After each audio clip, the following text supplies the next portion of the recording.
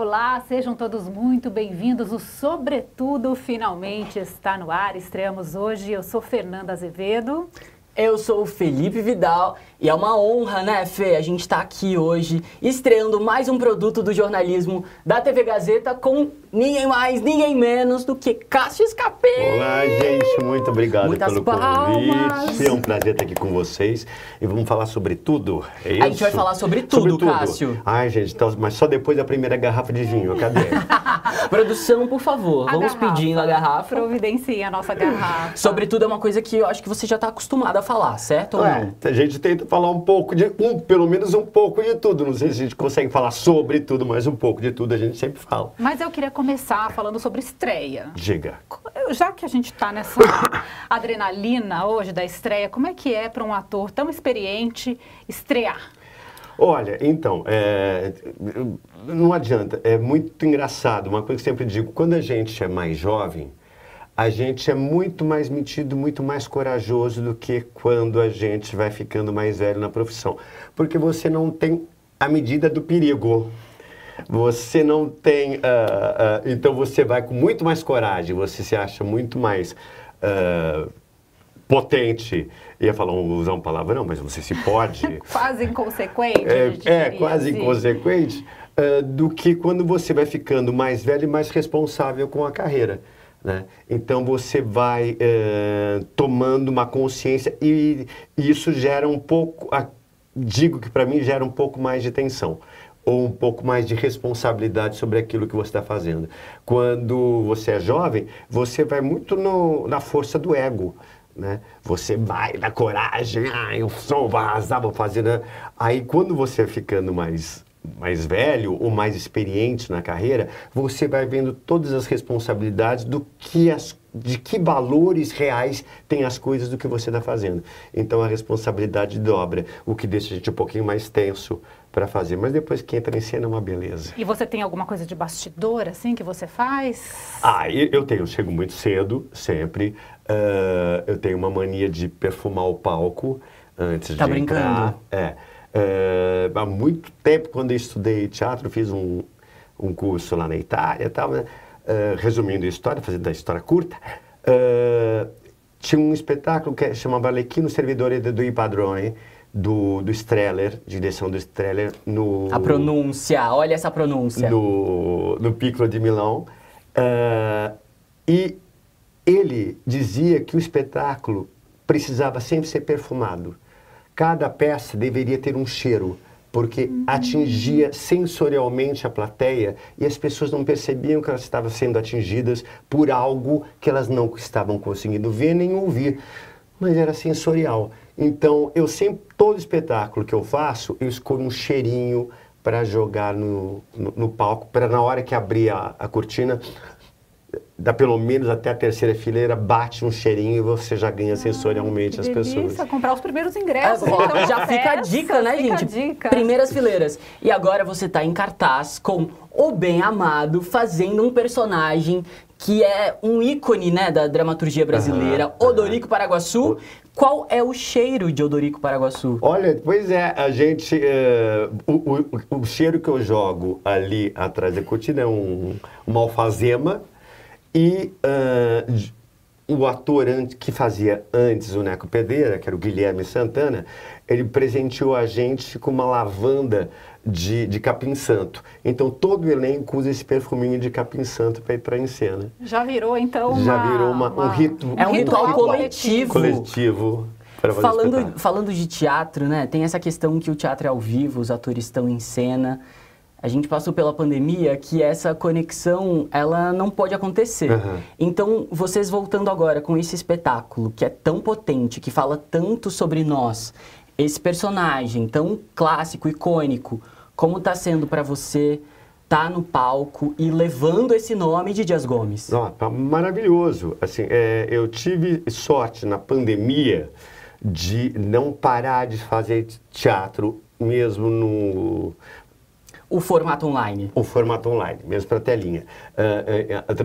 Transformei a casa, sempre digo, eu tenho uma sala grande de um lado e do outro, e transformei em 2 teatros. De um lado fazia o Teatro Bia Muniz, e do outro Teatro Marília Pêra.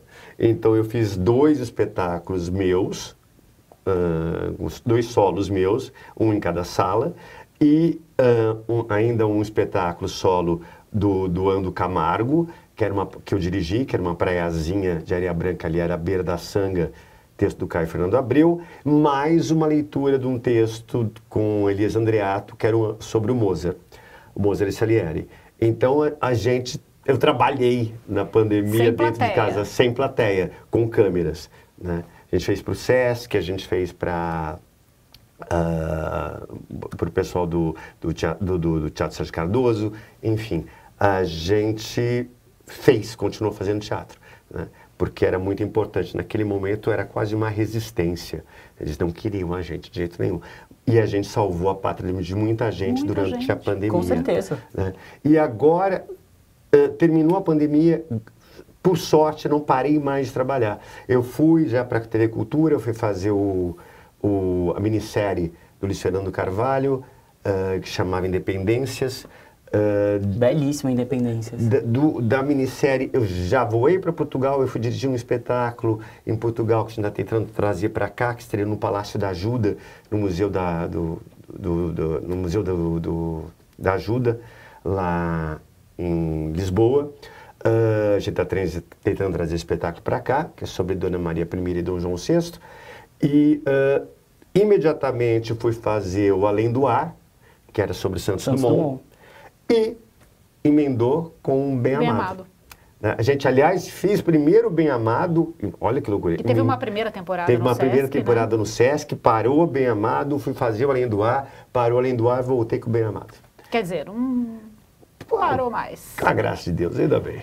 Porque acho que muita gente estava sentindo falta e era até esperado que não sei se esperado, mas eu acho até compreensível esse boom, né, de cultura e de arte agora, nesse pós-pandemia, sendo que em casa a gente ficou agradecendo muito vocês, assim, cada live, cada espetáculo. O Felipe, que faz a agenda cultural do Jornal da Gazeta, fez meses de agenda cultural. Meses. A agenda sobreviveu porque os artistas estavam fazendo. Dos artistas que estavam dentro de suas casas ou em teatros vazios produzindo, quer dizer, e aí acho que quando tudo isso acabou, não sei se acabou, mas enfim, quando a gente pôde sair, né, e respirar, todo mundo vacinado, assim, essa vontade de consumir cultura, né? Eu acho que tiveram 2 fatores aí, já que a gente está falando um pouco sobre tudo, eu acho que tiveram 2 fatores. Um, de fato, era a pandemia e outro era a doença que se instaurou no país com o desmonte pelo governo vigente na época, que era um desmonte da saúde, da educação e da cultura, né? Então, eu acho que de uma certa forma, independente de partido, de direita, esquerda, dessa polarização, as pessoas, elas se tocaram que são bases importantíssimas para a sobrevivência do ser humano, não só da sociedade, mas da sanidade do ser humano, esta convivência coletiva, né? E estas coisas, elas proporcionam a convivência do coletivo. Por isso que eu acho que os teatros voltaram muito bem. As pessoas estavam ansiosas por encontrar uma coisa feita ao vivo para elas, porque o teatro tem essa maravilha, né? Você faz naquele momento, você está fazendo para aquelas pessoas. Então, é um privilégio para a gente, é um privilégio para a plateia, que ela está vendo ali uma coisa única. Mesmo que seja o mesmo espetáculo, ele nunca vai ser repetido exatamente da mesma forma, porque ele não é gravado. Ele depende do temperamento que a gente está no dia, depende de diversas coisas, da plateia, do temperamento da plateia, né? Então, isso é muito bacana. E eu sempre digo que o teatro é a arte mais democrática e social que pode haver. Porque, mesmo até no cinema, você entra a hora que você quer no meio do filme, você sai no meio do filme, se não tiver com vontade, você vai ao banheiro, volta, não sei o que, né? No teatro tem uma coisa muito louca, porque você chega, se a pessoa tiver colocado e teu assento estiver ali, a luz está acesa. E você tem que passar, você tem que falar, com licença, a minha cadeira é ali. Tem que interagir de alguma forma. Você tem boa noite, você tem que interagir de alguma forma. Então, já na plateia, com a cortina fechada, o teatro começa a ser uma coisa democrática e uma coisa socializante. Você obriga as pessoas a um contato, um convívio social, né? E às vezes isso acontece. Você faz o quê? Puxa-se uma conversa, às vezes acontece, não, obrigado, imagina, não está incomodando não, fica bom. Alguma coisa, as pessoas começam a se relacionar com a outra, né? Aquele final que está todo mundo eufórico, né? E foi muito bom, né? Foi muito bom. Aquele papinho, né? Do fim do teatro, né? E é o seguinte, você falando dessa questão do contato, eu acredito que uma vez que você tá na nossa vida desde a infância e segue na nossa vida, como tem sido essa sua relação com as pessoas? É algo que você curte, você recebe, você fala? Sempre muito bem. Sempre muito bem. As pessoas reclamam ou me perguntam muito isso. Mas como é que é? Você fica chateado de ser reconhecido como Nino, das pessoas te abordarem? Mas de forma nenhuma, né? Fazendo uma má comparação com Odete Reutemann, meu Deus do céu, Dona Beatriz Segal, que ela ficava chateada, falava, mas eu não aguento mais. É porque ela fazia uma vilã. Ela fazia uma pessoa... E fazia muito bem, né? Fazia grande atriz. Fazia uma pessoa que era detestada pelo público, né? Então, quando você tem um personagem que é amado pelo público, é muito legal. Porque imediatamente, quando as pessoas vêm falar comigo, vem um adulto, imediatamente aquela pessoa se transmuta na minha frente numa criança, né? Então, o que vem é de afeto positivo. E você não vai rejeitar afeto positivo de jeito nenhum. Com certeza. Né? Então, isso também gera uma coisa em você de estar sempre disposto. Só para a gente contextualizar, né? O Nino do Castelo Ra Tim Bum, né? Que foi sua estreia na televisão, né? Mais ou menos, antes do Castelo Ra Tim Bum, a minha estreia na televisão, estreia, foi no Domingão do Faustão. Olha! Na Rede Globo. Na Rede Globo, eu fazia, junto com a Adriana Esteves, um quadro chamado Controle Remoto. Tinha me chamado para fazer isso, eu fui. Aí, eu estava praticamente recém-saído da Escola de Arte Dramática. E era um programa de auditório no Rio de Janeiro, onde eu não tinha traquejo nenhum de fazer programa ao vivo, gincana ao vivo.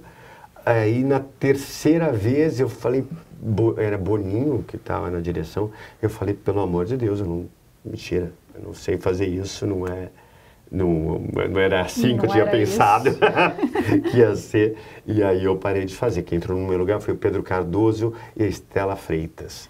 Tá, e aí na sequência Estela Miranda, perdão. Veio algum teste para a TV Cultura, então, veio aí convite? Eu continuei na minha trajetória de teatro e eu fazia um espetáculo chamado Tamara, que era um espetáculo que acontecia numa casa ali na Porto Seguro, que é aquela casa que a Porto Seguro comprou, uma casa antiga ali na Barra Funda, e o espetáculo acontecia na casa. O espetáculo não tinha divisão de plateia e público. O espetáculo contava o encontro da Tamara de Lempicka, que era pintora, com o D'Annunzio, Gabriele D'Annunzio, no Lago de Garda. Então a casa era toda mobiliada como se fosse um palacete da época. Os figurinos eram do Gianfranco Ferré, que vieram da Europa, era chiquérrimo, tudo. E tinha um jantar enorme que se servia. Eu estou falando isso porque já que é para falar sobre tudo, eu estou falando sobre gente, eu quero tudo. Então, um jantar enorme e a gente parava, jantava com o público. E nessas, o Flávio de Souza, que é o autor do Castelo Ra Tim Bum, foi assistir. Viu o meu trabalho, aí falou para o Carl Hamburg, que não tinha nada a ver com o Nino, eu fazia um judeu foragido empregado, que era o mordomo da casa, e disse para o Cal, vá assistir a peça. Aí o Cal foi e me chamou para fazer um teste. Aí eu fui na TV Cultura, fiz o teste. Como eu estava recém-tornado da Itália, assim, eu estava muito fresco com o trabalho que eu tinha feito na Itália, que era de mímica, clown, comédia dell'arte. Foi Pinóquio, né? Foi Pinóquio. Como eu estava muito fresco, eu fiz o teste e falei, passei. Você sentiu isso? Senti isso na hora. Falei, puta, passei, deu certo, encaixou. Primeira semana, nenhuma resposta. Segunda semana, nenhuma resposta. Mas isso é algo do ator, né? Você faz, espera e ó... Aí falei, bom, gente, errei, não deu, né? Lá para a terceira, quarta semana, tocou o telefone e falou, não, você passou no teste, venha, semana que vem você começa. E assim foi. E assim foi. E quando você começou a gravar e mergulhou nesse universo, viu o capricho, viu, né, como as pessoas, os outros atores estavam envolvidos, você percebeu que aquilo ia ser um marco na infância? Nem eu, nem ninguém. Nem eu, nem ninguém. Eu sempre brinco disso, eu falo que não tinha... Como a gente fez uma coisa também, que foi muito experimental para a época, que não era usual, nós gravamos os 93 episódios sem público, né, sem ir para o ar. A gente gravou tudo e depois foi para o ar. Então a gente não tinha a menor noção de receptividade de público, se o programa ia funcionar, se não ia funcionar. A gente não tinha noção. O que a gente tinha noção é que a gente estava fazendo uma coisa que estávamos gostando muito de fazer. Que a gente se divertia muito, apesar de ter sido sempre muito árduo. Eu entrava na TV Cultura de segunda a sábado, às 10 da manhã e saía às 8 da noite. Então era muito puxado. Porque as crianças, elas gravavam só após o almoço. Então eu gravava coisas sem as crianças, chegava, tinha hora do almoço, elas almoçavam e voltavam, retomávamos às 1 da tarde até às 8 da noite. Então era muito puxado. Mas era uma coisa muito prazerosa. Mas peraí, você não era criança? O quê? Você trabalhava de manhã? Eu já era um marmanjo de 29 anos, que já estava ali e fui fazer 30 no final do Castelo. Cássio, tem uma coisa que você falou agora que eu acho interessantíssima, que essa questão do ator, né, tem todo esse glamour, a gente estava falando de receber as pessoas, receber carinho, mas você acabou de dizer, eu trabalhava de sábado, né, eu trabalhava 6 dias na semana, 6 da manhã até a tarde da noite, então, assim, é uma questão trabalhosa, né? Então, queria que você falasse um pouco disso, né, porque é um ofício, é um trabalho e que, assim, requer do corpo, requer da inteligência, da construção, é difícil, é um trabalho mesmo. As pessoas se iludem muito, assim, depende do teu envolvimento também, de quanto você leva a sério a relação com o teu trabalho, né? E de quanto aquilo é fundamental para a tua vida, se faz necessário como existência de ser humano, né? Tem muita gente que faz tomando refrigerante, como se fizesse nada. Mas tem gente que tem um outro grau de envolvimento com o trabalho, né? Que é mais intenso, é uma questão, não é de sobrevivência, é uma questão de vida, é uma questão de existência. A gente trabalha, para quem não sabe, a gente trabalha muito, E quem é muito responsável com o trabalho, trabalha dobrado, né? Todo mundo vê o trabalho ali pronto. Né? Mas ninguém imagina que o ator tem que estar sempre fazendo aula de dança, fazendo aula de canto, trabalhando com fonoaudiólogo por causa da voz, para não cansar o aparelho, que tem que fazer musculação, porque você precisa ter uma resistência física. É o seu instrumento, né, Porque por exemplo, no Bem Amado, é 1h50, aonde você dá um start e é uma maratona de 1h50. Você não sai de cena. Não, e ele se transforma no palco, né? Eu comentei isso aqui nos bastidores, que você parecia muito maior, né? Eu sou nanico. Não é nanico, mas assim, no palco parecia um coronel, né? É a caracterização. Então, né? Além disso tudo, você tem tem que cuidar também da sua formação intelectual. Você não pode deixar de ler, você não pode deixar de se atualizar nas questões do que está acontecendo, você não pode deixar de ler notícias, você não pode deixar de estar com a antena aberta porque está acontecendo para o mundo, porque senão você pode se estagnar num lugar e isto vai repercutir no teu trabalho, porque o ator é um ser vivo e pulsante e tem que interagir com a sociedade, né? Então, é um trabalho que eu não digo que é um trabalho, é um ofício, é um sacerdócio de vida. Você é do movimento, Cássio, é isso? Movimento é uma palavra que... Eu sou do movimento, Eu não consigo, eu sou hiperestésico, inclusive, eu não consigo parar fisicamente e parar mentalmente, é muito difícil para mim. Dormir é uma coisa muito difícil para mim, então os momentos de repouso raramente eu me sinto repousando e eu fico sem culpa. Tá brincando? Não esteja culpado férias, de estar parado. Então? Férias, eu sempre brinco que são férias utilitárias. Né? Para estudar? Para estudar, não, é férias, então vou para a França, que é um lugar que eu gosto de ir, para a Itália. Quantos espetáculos tem? O que tem para ver? Quem está fazendo o que novo de música? O que está acontecendo? Qual é o... tem uma companhia de teatro que... Por exemplo, um dos espetáculos que eu produzi, o Libertino, eu descobri que tinha uma escola de teatro que estava lendo um texto do Eric Manuel Schmitt, que é um filósofo francês que mora na Bélgica, que falava sobre Diderot. Era uma escola de particular pequenininha de atores e eu fui ver a leitura. Não deu outra. Eu falei, puta, texto bacana. Comprei os direitos do texto e montamos no Brasil, direção do Jô Soares. Que legal. Então, o labor do meu trabalho, ele também me serve como respiro. Ele também me dá prazer de estar... Isso é uma questão muito incrível, né? É um prazer, uma troca, um ofício, um trabalho. Não é um sacrifício, né, para eu fazer esta coisa. Programar uma viagem e incluir na viagem um projeto cultural, um projeto de descobrir coisas novas, para mim, isto é bom.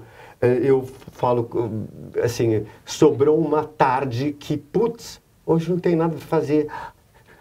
O que eu faço? Peraí, vou gravar um videocast.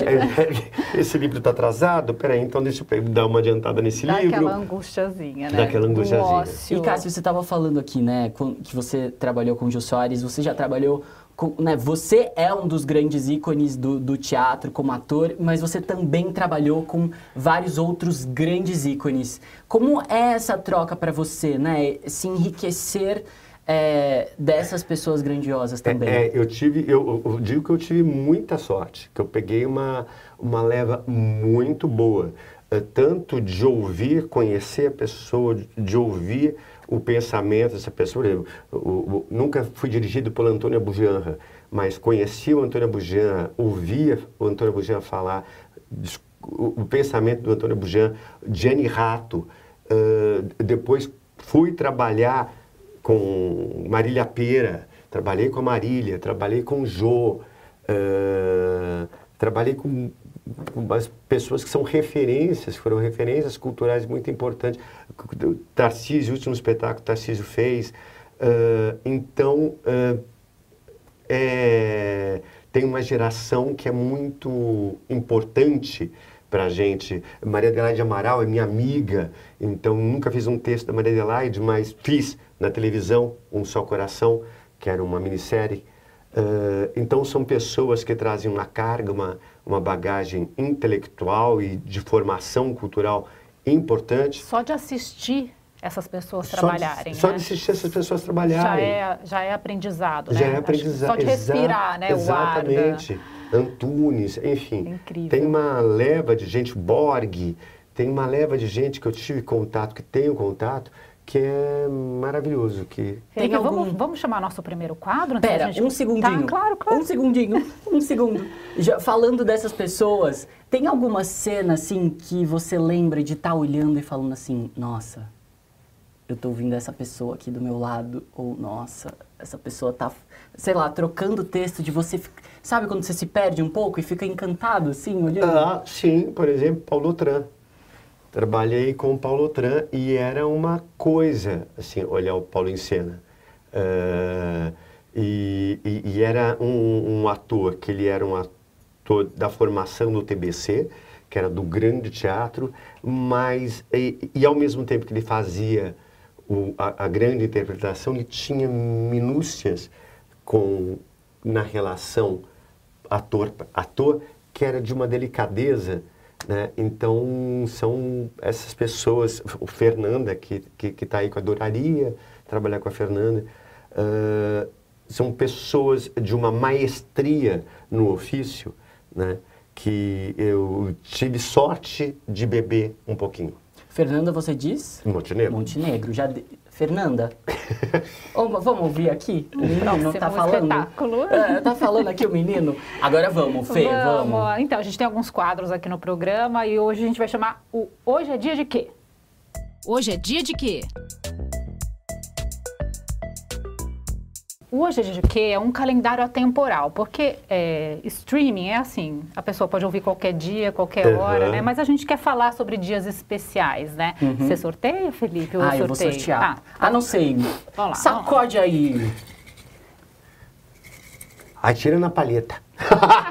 Ai! Beleza. Tira a palheta de cores. Escolhe você, verde ou marrom? Laranja. Laranja. A brincadeira é porque viemos os três com cores. Com cores parecidas. Verde, ocre, laranja. E nem teve meio, não teve falando, venha de... Foi a nossa sintonia mesmo. Sintonia. Incrível. Espero que você aí esteja também com isso. Então, com a nossa sintonia. Hoje é dia de quê no nosso calendário atemporal? Hoje é dia de quê, Fernanda? Hoje é dia do balé.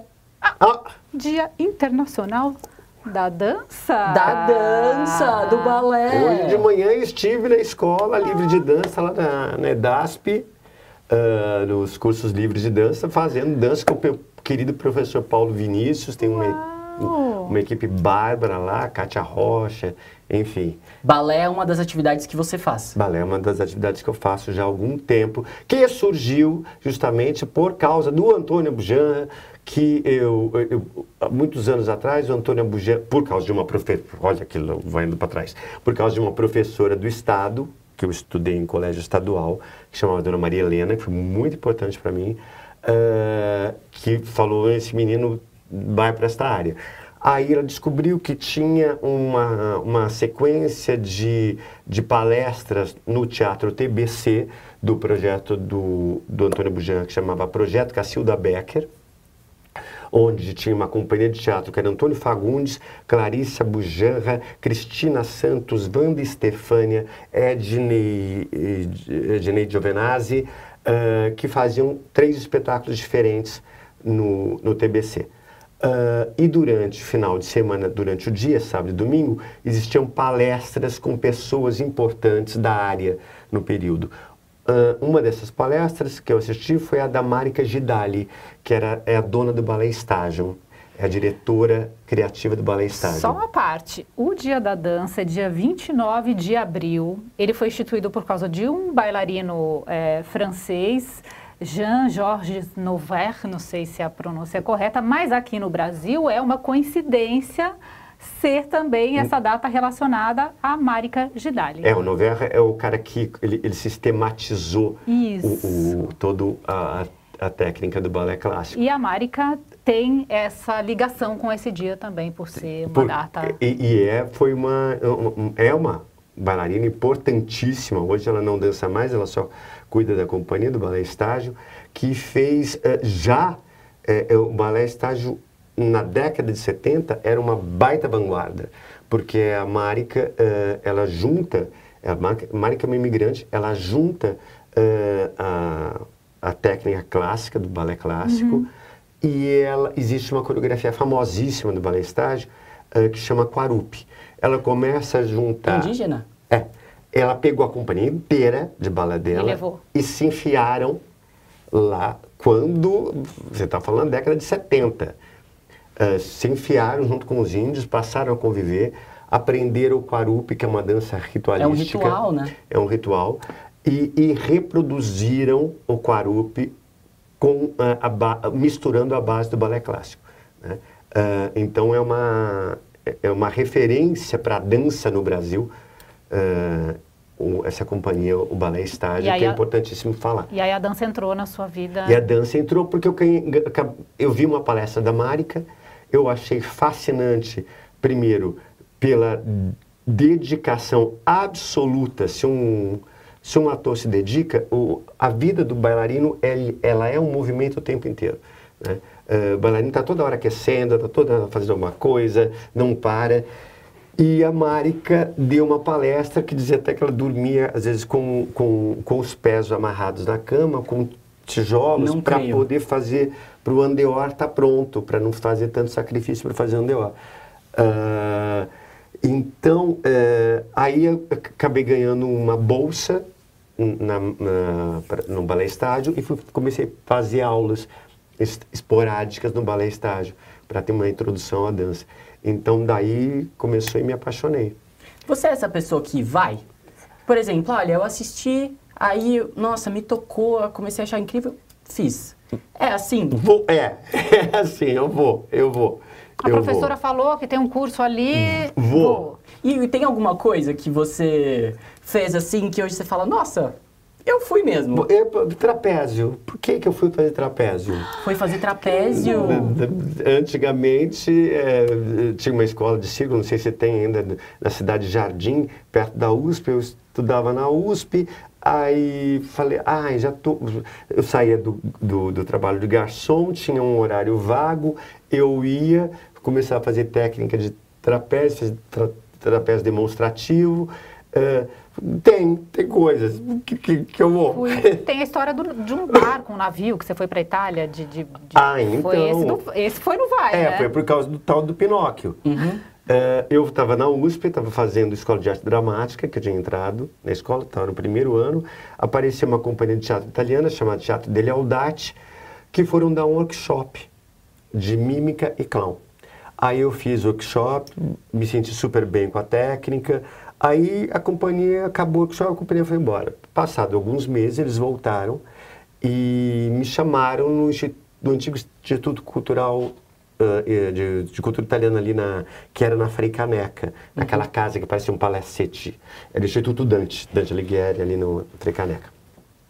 Fui, aí encontrei esse diretor chamado Francesco Zigrino, estava com seu assistente, tinha dois assistentes, era o Guido Baldini e o André, eu não vou lembrar o segundo nome do André, mas aí eles falaram, olha, a gente trouxe era a comemoração de 150 anos do Collodi, que é o cara que escreveu o Pinóquio, e o Sesc ia fazer uma grande exposição, dentre as coisas da exposição, ia ter o espetáculo Pinóquio. A gente vai fazer o espetáculo para o Sesc, em acordo com o Instituto Italiano de Cultura, e a gente gostaria que você fizesse parte do espetáculo. Aí eu falei, tá bom, topo, já topei. Não sabia nem o que ia fazer. Aí, maravilhoso. Ele trabalhava, que a gente chama italiana, então ele já chegava com uma maquete pronto, a trilha, então ele ia mostrando o espetáculo, narrando o espetáculo. Na maquete? Na maquete, vai ter aqui uma luz que acontece aqui, isso aqui abre, você vem aqui, e você vai fazer o Pinóquio. Falei, tá bom. E o espetáculo tinha 2 minutos e meio de fala. E o resto era todo dançado. No corpo. Tudo no corpo. Com a Sagração da Primavera do Stravinsky e 2 ragtimes. Aí a gente fez o espetáculo, ganhou o prêmio no Brasil. Ele falou, a gente quer levar o espetáculo para a Itália. Vamos? Falei, vamos. Falei, eu sou duro. Eu trabalho de garçom, faço USP. Não tenho grana. Tenho um dinheirinho no banco de quando eu era bancário. Mas vamos, como é que a gente faz? Eu adoraria ir, mas não tenho condições. Falei, não, passagem da companhia, você fica hospedado na minha casa, vai ter um saláriozinho e vamos. Fui. Mas você foi de navio, né? Fui de navio cargueiro. Gente, navio cargueiro. E quanto tempo demorou no navio cargueiro? São 22 dias de viagem. A gente pensar que hoje em dia são horas, 22 dias. São 22 dias de viagem. E o que você faz 22 dias no navio? Cada um perguntou uma coisa. Eu pergunto.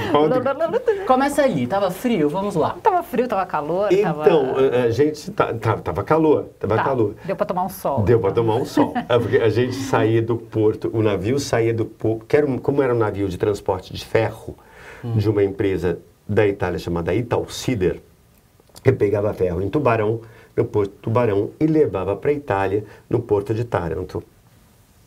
Tinha uma parada no Marrocos e era 48 horas no Marrocos e depois a gente seguia. Então eu fui nesse navio. A gente foi de ônibus até nem um pouco de glamour. A gente foi de ônibus até Tubarão. Tubarão subiu no navio. É um navio cargueiro, cada um tinha uma cabininha, mas foi a primeira vez que eu tive um quarto sozinho, por exemplo, porque eu morava em República, rachava quarto. Falei, olha, eu dei um quarto sozinho, melhorei muito, tem uma suíte. Saí no lucro, tem uma suíte com banheiro no meu quarto, então é uma maravilha. Mas quem vai de passageiro no navio cargueiro, que na verdade são possibilidades que os oficiais têm para levar a família, né, às vezes está vago, não tem família indo, você pode ir nesse navio. Então você não vai no meio da carga, né? Não, você não vai no meio da carga, não, você tem um quartinho. Amarradinho lá. Você tem uma comida excelente, Uau. comíamos muitíssimo bem, né? Então é isso, mas foram 22 dias para ir e 22 dias para voltar. Aí o Felipe perguntou o que você fazia, era ler, treinar. Era ler, treinar. Existia uma piscina que não era uma piscina, era um tanque d'água. Né, mas estava uma maravilha. Para mim, eu estava num transatlântico de luxo. Maravilhoso. Né? E era lindo, assim, foi uma experiência maravilhosa, porque primeiro que era uma experiência da companhia, estávamos o diretor da companhia, porque o resto da companhia foi de avião, e eu, a família do Francesco tinha ido de avião, e fomos nós dois no navio de carga. Primeiro que era uma experiência absolutamente solitária, porque eu não falava italiano, né? E no navio não se falava o italiano só, né? E muita gente não falava italiano no navio, porque eram diversas regiões da Itália e algumas pessoas só falavam o seu dialeto, né? Que, na verdade, é uma outra língua, né? Então, existia até uma dificuldade entre eles. Então, foram 22 dias que também trabalhando o silêncio, trabalhando o ouvido. A mímica. A mímica. E eu lembro que eu li um livro, levei um livro para ler, levei 2 ou 3, mas um que eu lembro era Eu, Cláudio, o Imperador, que desse livro eu não esqueço, que era uma história sobre o irmão do Calígula, né, que Cláudio, porque claudicava, porque era manco, e ele conseguiu virar imperador porque ele ficou sendo tolo e absolutamente na moita. Ele só observava tudo. E foi interessante pensar nessa viagem onde eu estava absolutamente mudo e só observando tudo e fazer uma associação com o livro. Foi bem legal. Já estava criando um personagem. Tava. Todo momento é isso. Vamos criar aqui. Criando sempre, Criando né? sempre. A sua memória, Cássio, eu tô espantado Impressionante. com a sua eu tava pensando memória. nisso também. Que agora você falou assim, o sobrenome dele... o sobrenome dele eu não vou lembrar. Mas até agora já Indelicate. foi um nome... Andréia lembrou? Indelicate. Já foi nome, sobrenome, nome de peça, nome de livro. Sempre você teve... você guarda, tipo, fotográfico? Então, como é para você lidar com isso? Memória é uma coisa muito engraçada para mim, porque é um pouco seletivo. Por exemplo, às vezes eu passo muito apuro, porque encontro uma pessoa... Eu sei exatamente quem é, eu sei todo o contexto, mas o nome não me vem. Aí fico horas naquele desespero enquanto eu tô com a pessoa, a pessoa virou as costas, eu respirei e falei, é fulano! Então isso acontece comigo, mas eu acho que o único, talvez a memória vá bem, porque o grande pânico que eu acho que eu tenho, um grande terror da minha vida é um dia perder a memória. O perder o controle mental, para mim, eu acho absurdo. Assim. Esse musical que eu fiz agora, antes do Bem Amado, Quero Além do Ar, eu estou com 59 anos, e fazia o Santos Dumont aos 59 anos, onde ele sofreu de esclerose múltipla e começou a ter decalagem de memória, falta de memória.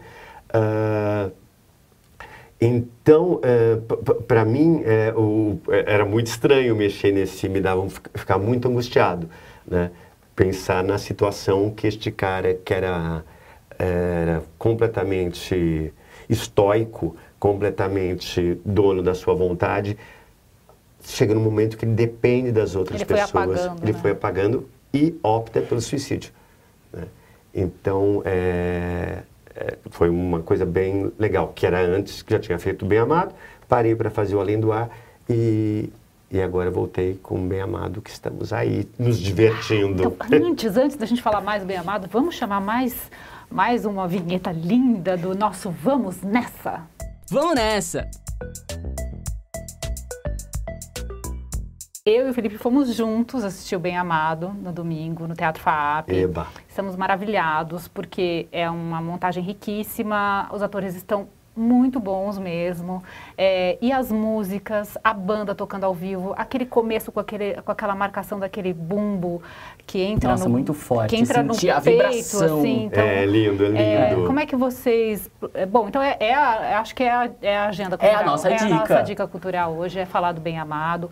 Conta mais detalhes dessa montagem. Bom, gente, eu acho que Bem Amado eu acho que é uma obrigação dos clássicos brasileiros da gente assistir, né? É o do Dias Gomes. Para quem não sabe, isso é uma brincadeirinha que eu faço no final do espetáculo. Eu sempre conto a origem do texto. O Bem Amado não é a novela, ele não nasceu novela. Uhum. O Bem Amado nasceu uma peça de teatro de 1962. Que foi mais tarde adaptado para a televisão. Então, o espetáculo é muito mais conciso. Na televisão, por uma necessidade de preenchimento de espaço e de período, ela foi recheada, foi inventada com muitas outras coisas. A gente até foi ver que tem nomes de personagens a mais, né? Mais extenso. A peça de teatro ela é mais concisa, né? O impressionante, eu acho, que do Bem Amado a gente tem que pensar como é que um assunto que era em 1962 era pulsante, continua sendo pulsante e pertinente hoje, né? Que é quando a gente fala sobre a política nacional, quando a gente fala sobre os governantes, quando a gente fala sobre poder, a relação das pessoas com o poder, tanto daquelas pessoas que estão no poder, como das pessoas que estão em volta do poder, né? Como é que a gente ainda reincide nas mesmas questões e nos mesmos erros e nas mesmas condutas tanto tempo passado, né? E principalmente no que tange a política brasileira, no que tange a política nacional. Um amigo meu veio de fora assistir, que dirige espetáculo, dirige na Venezuela, dirige aqui no Brasil, em Londres. Ele falou que o Bem Amado ele não acha que é um espetáculo que possa estar restrito só ao Brasil, mas ele acha que pode estar restrito à América Latina e qualquer país onde você tenha um governo centralizador de poder, onde a corrupção esteja ligada muito à manutenção apenas e unicamente na mão de uma facção ou de uma pessoa, ou de um governante, ou de um autocrata. Porque ali no espetáculo é uma cidadezinha, né, do interior, o assunto é o cemitério, vai se criar um cemitério ou não, é uma micro situação, mas é isso, que é facilmente extrapolada para a União. É só um exemplo, vale como uma brincadeira, um xiste, para a gente falar de um assunto maior. E como é que entrou o Zé Cabaleiro nessa história, né, das músicas? Elas foram criadas para essa montagem? A ideia, a gente estava, foi tudo surgiu num podcast. Eu estava falando, o entrevistador perguntou se tinha algum personagem da dramaturgia brasileira que eu não tinha feito ainda, que gostaria de fazer. E aí eu disse que eu adoraria fazer o Odorico Paraguaçu, do Bem Amado. O Ricardo Grasson, ele tinha projetos de fazer coisas com dramaturgia brasileira, e ele falou, você topa fazer? Ele me ligou, você topa fazer o Bem Amado? Vamos atrás? Eu falei, vamos. Vamos fazer musical? Vamos. Aí a gente foi atrás de uma produção, mas aquela produção não rolou, era uma coisa... Tinha uma ideia de fazer uma coisa muito grandiosa, de um musical, que eu sempre achei que a forma não ia combinar com o conteúdo, porque é um teatro brasileirinho, né? Então, o que a gente tinha que fazer... Aí vamos chamar o Zeca Baleiro para fazer as músicas. Eu já tinha trabalhado com o Zeca antes num outro musical, que era o Lampião e Lancelote, no SESI, e o Zeca tinha feito as músicas. Eu falei, gente, o Zeca tem que fazer as músicas. E o Nilton Moreno, que tinha acabado de fazer Cangaceiras, que também estava no tema. Então os dois se juntaram. Primeiro, o texto foi para o Nilton Moreno, porque o Ricardo achava que o texto precisava de uma adaptação. O Nilton Moreno devolveu o texto e falou, não tenho que mexer. Maravilhoso, eu não vou mudar nada. Eu não consigo. Não é possível. E aí juntou o Zeca com o Nilton para fazer as músicas do espetáculo. As músicas, a única introdução, alteração no texto original são as músicas que o texto, que o espetáculo abrigou. Que são, né, quase comentários, a gente pode dizer. Tá acontecendo a obra e aí é um espaço que até que cada personagem tem para fazer um comentário da situação. Eu acho que serviu muito porque pela formação cultural e política que o Dias Gomes tem. Aqui, hoje é quase um palavrão, o Dias Gomes tinha uma formação socialista, comunista socialista. Então, tem uma literatura, ele está muito mais para o Brecht do que para um teatro realista nacional. Então, por isso que eu acho que deu vazão e possibilidade das inserções das canções justamente no tipo de comentário crítico que as canções e as músicas provocam, ou de apresentação de uma situação. E a ideia já era cantar ao vivo desde o A ideia já era cantar ao vivo desde o começo. Aí a gente falou, pô, mas não vai dar para ter uma orquestra. O Zeca, aquela tranquilidade, ele é uma pessoa plácida, o Zeca. É um amor de pessoa. Eu falei, não tem importância, meu irmão, a gente faz com violão. Então, tem mais que um violão. E a percussão. Tem mais. Nós temos uma banda linda, sanfona, rabeca, enfim, lira, a gente tem um monte de coisa na banda, com atores músicos, também tem alguns atores que estão ali operando os instrumentos, fazendo música. Então é isso. E a agenda? Está em cartaz onde? Agenda. O Bem Amado está no Teatro Faap, sextas, sábados e domingos. Sextas e sábados às 20 horas e domingo às 18 horas. Ingressos popularíssimos, R$80 e R$40. Então eu acho que é uma grande oportunidade da gente prestigiar este autor nacional tão importante, que completou 100 anos no ano passado, e contemplar também os atores que estão fazendo com maior carinho para o público. Nossa, muito carinho. É espetacular assistir vocês. Aí eu só queria te perguntar com relação a isso. Esses grandes personagens, né, que são grandes nomes. Odorico Paraguaçu, Santos Dumont, o Nino é um grande personagem que educação trouxe para várias gerações, não só uma. Então, para você, como você se sente nessa questão de mudar talvez um pouco o seu olhar, empatia, observar, né? Você falou disso, de observar o que essas grandes personas acabaram te trazendo ao longo do tempo. Pois é, eu acho que, como eu tenho uma formação também de teatro com uma gente, por exemplo, Célia Helena, Miriam Muniz, que trabalhavam o ideário de que o importante para o ator é aprender a vestir o sapato do outro, é você não ter um primeiro julgamento condenatório de qualquer coisa, mas você entender em que situação a pessoa está se encontrando, em que olhar ela está. Um espetáculo musical que eu fiz, que era um solo musical, que era Memórias Póstumas de Brás Cubas, que eu fazia o Brás Cubas, que é um personagem aterrorizante, que é a elite brasileira na sua pior espécie, em elite brasileira política que se acende ao governo, que se acende num cargo qualquer, porque o que importa é sede de nomeada, que o Machado dizia. Então, você precisa entender esse contexto para poder defender sem julgamento, né? Para poder realizar de uma maneira, pode ser crítica, mas sem um julgamento. Bom, vale dizer ainda que o espetáculo é direção do Ricardo Garasson, a gente tem um elenco maravilhoso e a produção é da Rodrigo Veloni Produções. É isso. Então, todo mundo lá no Teatro Faap. Todo mundo. Nossa, belíssimo também, né? Dizer que além dos atores em cena, a música, o cenário é belíssimo. Nossa. A iluminação é de um primor, assim. A iluminação do Pivete, o cenário do Cris Ares, os figurinos é do Fábio Gamatami.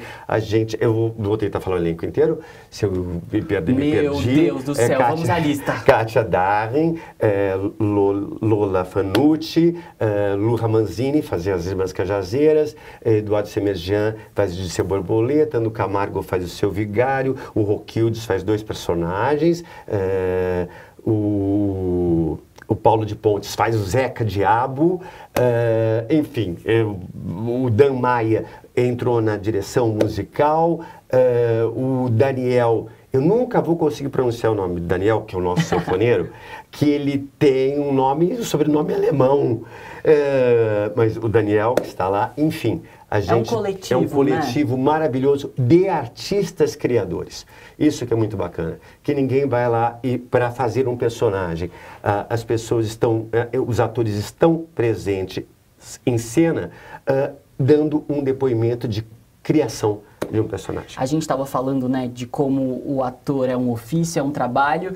Também acho que tem essa questão importantíssima que é um coletivo, né? Tanto quem está em cima do palco, quem está nas coxias. A gente sentou do lado ali da técnica. Então, como é bonito ver que são muitas pessoas trabalhando para fazer a arte funcionar. É belo ver. O visagismo, a maquiagem é do Alisson, que foi uma maquiagem totalmente muito bem pensada para o espetáculo. Enfim, é uma equipe... E dizer que é muito importante que o teatro, ele gera um mecanismo de trabalho e de rede profissional que é inacreditável. Desde das pessoas que estão ligadas objetivamente no espetáculo, até costureira, serralheiro, marceneiro, eletricista, o cara do Uber, a pizzaria, o cara da padaria da frente, enfim, é uma rede de trabalho que a arte movimenta, né? Que é absolutamente imprescindível que haja o apoio do governo para que se continue cada vez mais fazer artes e que a economia seja movimentada a partir deste setor que é muito importante para a sociedade. Gente, que estreia! Que estreia! Desculpa nada, falo muito! Maravilhoso! É o que a gente mais quer. A gente passaria a tarde inteira ouvindo essas histórias. Muito obrigada, Cássio, pela honra. Nossa, felicíssimos. Obrigado. Que você nos deu em estar aqui a nossa estreia. Com certeza será, assim, pra mim, a vida inesquecível. Vou levar pra sempre. Opa, a gente também já tá marcado pelos personagens, pela estreia. É uma loucura isso. Valeu, gente. Muito obrigado. Sobretudo fica por aqui. A gente também tem uma equipe enorme para agradecer a participação de todos aqui da TV Gazeta, do Jornal da Gazeta. A gente teve a produção da Natalia Gallego, direção de vídeo e áudio do Gui Romero, gerência de jornalismo da Valeska Quintela, mas uma equipe enorme de mídias, de maquiagem. É o mesmo mecanismo do teatro, figurino, todo mundo. Muito obrigada pelo apoio. O pessoal da computação gráfica que fez esse logo maravilhoso. Então, a gente está estreando aí com o pé direito e muitos sobretudos pela frente. Obrigada, Felipe Vidal. Obrigado, Fê. A gente espera que vocês gostem. O Sobretudo tá vindo justamente com isso, né? A gente quer poder falar um pouco de arte, de comunicação, ciência também. Então, que seja a nossa comunicação aqui nas redes sociais, por vídeo, por áudio, em todas as plataformas. Espero que gostem, né? E que fiquem com a gente nas próximas oportunidades também. É isso aí. Beijo. Até mais. Tchau.